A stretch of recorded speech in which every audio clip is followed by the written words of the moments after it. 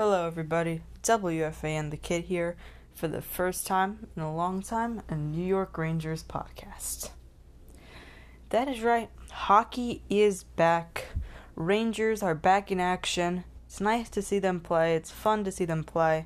Wish they were playing they are playing better. I can't complain that they're not playing well. I wish that they were getting the results that they deserve, but they just have not been able to find them. All of their last 3 games lost by a 1-goal deficit.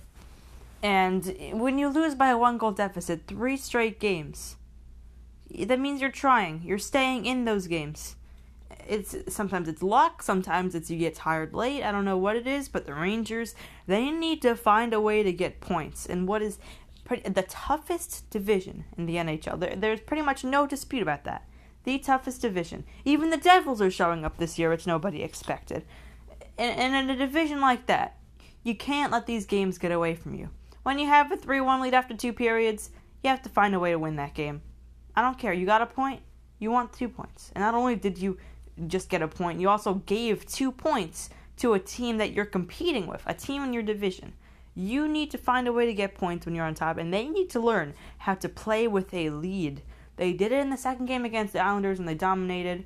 And people were saying, oh, Varlamov was injured. It was easy for them. But you have to think about it. They got a shutout. 0 goals given up. The last time I checked, Varlamov does not help the Islanders score. But the Rangers' offense, it's been better. Since the first game where they got shut out, they didn't like that. It's been a lot better. There's been more pace. I think it really turned around the game against the Devils. Well, no, the game against the Islanders was nice, but when you do it 2 or 3 games in a row, it's nice to see some consistency. It really is. And I've yet to see Lafreniere do anything too impressive. I don't think he has his first New York Ranger goal yet, fortunately. It'll be very exciting when that does happen. But Adam Fox, he's another player to definitely talk about. 4-game point streak, 4 assists in the last 4 games. He's been playing very well. He needs to keep it up. But let's talk about the last 2 Rangers games a little more. Let's talk about the 2 losses to Pittsburgh. The first one, in the first period, I'm going to be honest with you. I was at soccer practice, was not watching that. I know that the end score was 1-0 after that first period. Right when I got in the door, second period starts. It's like 3 goals in a few minutes. I don't know. And I think that they got the win in the bag. They're playing so well, nothing can stop them. And then they stop a little bit. They're not attacking with as much pace. Kind of just a back and forth of the Penguins for the rest of that second period, the second half of that second period. And then I go into the third period feeling confident.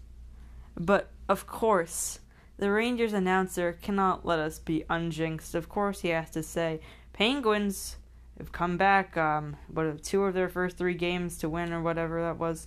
Of course, he had to put some kind of jinx on the Rangers. They came back, tied it up, got it to OT, and in the shootout. After 2, it was 1-1. I don't know how Sidney Crosby, one of the most efficient goal scorers, he has honestly looked off. Especially in that shootout. That was a bad miss. And you expect better from your best player if you're Pittsburgh. And really, he hasn't been... I don't think he had any points against the Rangers in those 2 games. Definitely not in the first. Maybe late in the second, if I'm missing something. But I think he's looked off in those 2 games that I've seen versus the Rangers. And then Tony DeAngelo. I don't know how I feel about him taking a penalty shot. I think there's people I'd rather see take a penalty shot than him. How about Filipino? He's looked really nice with the puck in front of the net. How about Pavel Buchnevich? He looked really good against the Islanders, and he's been playing good. Just because you don't get goals doesn't mean you're not playing good. And the Rangers as a team, they have been playing great. They just are on a disappointing 3-game losing streak. And their goal difference will tell you that they're not losing these games in a blowout. Except for the first one. The first one was bad. But their goal difference, they're only -2. And they have 3 losses out of those 5 games. They're only -2. So under no circumstance are they playing bad. And then that leads me to the next, which is actually, this is kind of funny. Igor Shesterkin has played, he's played in 4 of the 5 Rangers games so far, started 3. He took over for Georgiev and the Devils won. And he was good at the end of that, but you need a goalie to play good all game. And Igor, just not really, I'm not saying it's all his fault, but especially the first game against the Penguins, he really could have, and even in the second, there's some you have to stop. You let pucks go through your legs. That's just terrible. Like when you're on one-on-one, it's okay if you let it go on. It's not your fault. It's the defenseman's fault for leaving them so open. But you can't let pucks go through your legs. You win that Lindgren hand pass to Shesterkin, that was just, I don't know who to blame there. Both of them. That was just unlucky, really. Very unlucky. But you can't let pucks go through your legs. You have to make a better effort to save them, honestly. And I might get criticism for this, for blaming Shesterkin, but he needs to step up. People are saying that he could lead our team. Last year he was doing crazy good. But now he does not look like our leader. Honestly, I'd take Georgiev over him right now. He played phenomenal against the Islanders that one night. And even against the Devils, I don't know. It wasn't that horrible.